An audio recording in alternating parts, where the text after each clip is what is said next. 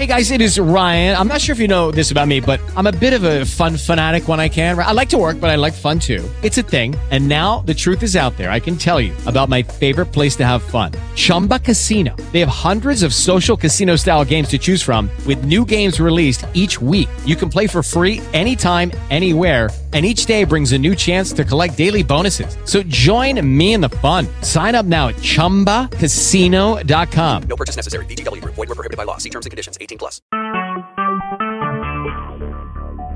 Talk shoes. Recorded live. It's time once again for the Crackman Podcast, hosted by A1 Foundation Crack Repair. I'm Darren Kincaid, and I'm here with the Crackman himself, Rich Commerce.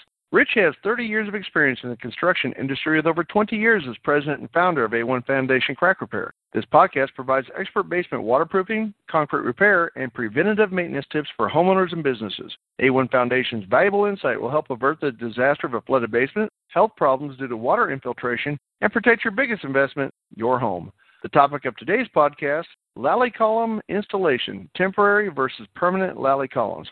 Okay, so you've heard of Dally, Galley, Rally, and even a girl named Sally. But what in the world is a Lally? Well, here's a history lesson for you. It was in the late 1800s, and a guy named John Lally was upset and bewildered by buildings collapsing as a result of fires or inadequate support. So he was in search of a solution. Then lo and behold, in 1898, in the town of Waltham, Massachusetts, a steel beam support column was invented by none other than John Lally, hence the name Lally columns. So, Rich, you old dog, you turned 58 today. Happy birthday. Thank you. You know, age does have its advantages, though. Absolutely. And you also have 30-plus years in the construction industry, and you've no doubt seen a Lally column or two in your lifetime. But I have never heard of them until now. Why and when do these columns get looked at or inspected? In today's world, we have town building inspectors that when a house is being built, they come out and make sure that these Lally columns are spaced properly, are of the right material, and that there's a footing, and a footing's a big pour of concrete that these Lally columns are placed on to help even out the pressure. That's one time that they're looked at. It's also looked at when a house is being sold. A home inspector is hired by the buyer. They look at the Lally columns. They look at the type of material it's made of, how far apart they're put, and is there a footing underneath. Also, at times, a concerned homeowner may want to go in the basement and take a look at their Lally columns to see what shape they're in, what they're made of, and they're very concerned, especially if a house is starting to sag. Okay, so I'm sure the Lally column has seen some kind of refinement and innovation since the first one was invented in 1898. What kinds of Lally columns are out there? We see about 6 different types. One is an adjustable jack, kind of like a jack on steroids that you'd use for your car, where there's a screw mechanism to try to raise it up. Also, there's brick Lally columns where people stack bricks one on top of the other with some mortar in between. Third type is wood. It could be 6 by 6 pieces of wood, 6 inch by 6 inch that is, or we've actually seen logs, and some of these logs will have bark on them. We also see metal columns filled with concrete. We see blocks, like cinder blocks stacked upon one another. And we also see hollow steel Lally columns. And these are the 6 types of Lally columns that we see. Very interesting. So what kinds of problems do you run into when dealing with these Lally columns? Well, oftentimes they're against code. It may be that there isn't a footing or the type of material that is actually used in the Lally column itself. With brick, wood, blocks, they often deteriorate just due to age or because the basement has moisture in it, and the moisture gets into these type of materials and breaks down. Also, with the wood Lally column, what happens is they're prone to termites and insect and dry rot caused by the moisture.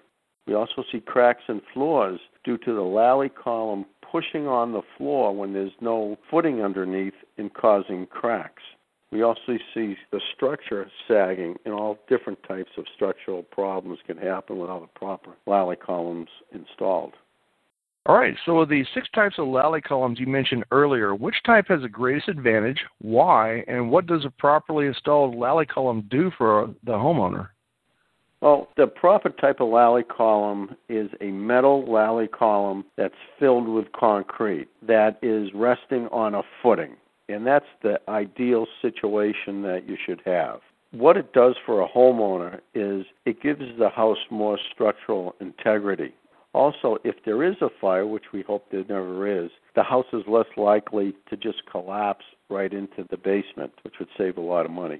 Also, you'll be up to code, and the steel with concrete-filled Lally column, it won't break down. There's no decay involved with it. And when you do go to sell your house, and the home inspector is looking for the type of Lally columns that you have, when you have the steel with concrete-filled Lally column on a footing, then you're going to pass just fine. Otherwise, he's liable to make a big deal out of it, and it's going to cause a problem in the sale of the house. So, in conclusion, what you want is a steel Lally column filled with concrete sitting on a footing that is well below your concrete floor in your basement.